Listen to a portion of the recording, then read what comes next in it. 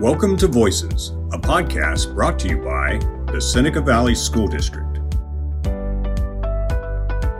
This is Jeff Krakoff. I am with Heather Perella, who's a senior high social studies teacher. Welcome. Thank you. So today we want to really focus on, there's a new course. I understand you're currently working on the curriculum. It's titled Diverse Voices in U.S. History. Can you tell us a little bit about this course? Yes, and thank you very much. So Diverse Voices in U.S. History is an elective course. It's a semester-long ethnic studies course being offered in the social studies department for 11th and 12th graders. It just introduces students to four American ethnic groups, and this is based on percentage of U.S. population: American Indian, African American, Asian American, and Mexican American. Mm-hmm. And in addition to studying the history of these groups, students will also develop an appreciation of the culture of others in society, as well as deepening their understanding of ways in which ethnicity and cultural diversity have shaped American institutions, ideology, laws, and social relationships. So in summary, it's just giving voice to stories not heard.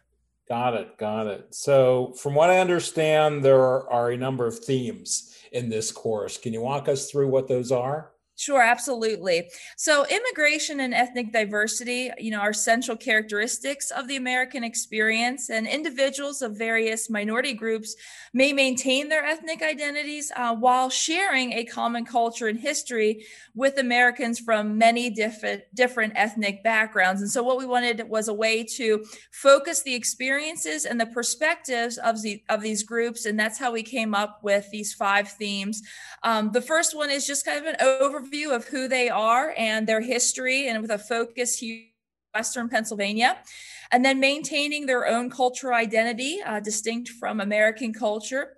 Struggles throughout U.S. history. So a history of laws and court cases where our groups have faced discrimination based on race and ethnicity, but then the triumphs, the perseverance, the resilience of these groups to continue to fight against discrimination, and the landmark court cases and laws that have changed American society.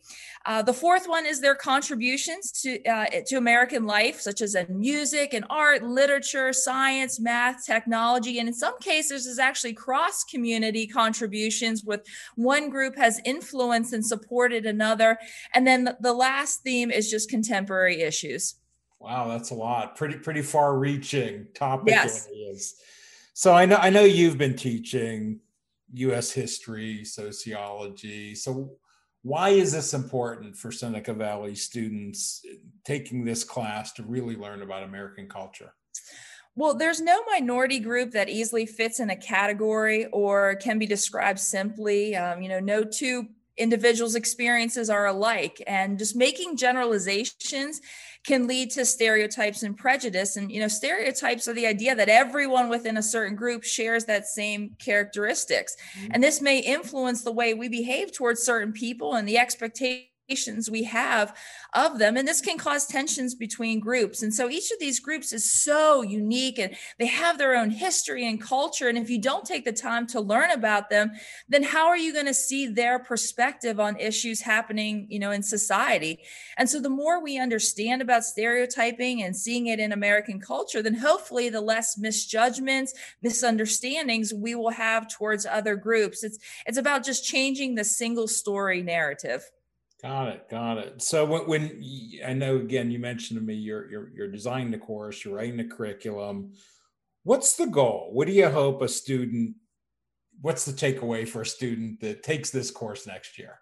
So I'm hoping that students will be able to examine and reflect on the history, the struggles, the challenges, but also the resilience, the perseverance, and the contributions of these four diverse groups to American society. And by this, students will be able to then engage socially and politically and to think critically about the world around them. And so, the goals of the course really are respect cultural diversity, working towards greater inclusivity, developing a better understanding and appreciation of others, promoting the effective civil engagement, and just developing interpersonal communication, learning to communicate more effectively and constructively with others of varying backgrounds. All right. Well, it sounds great. I'm sure a lot of people are going to look forward to taking this course when it's available next fall. Thank you so much, Heather, for joining us. Thank you very much. All right. Have a great day. You too.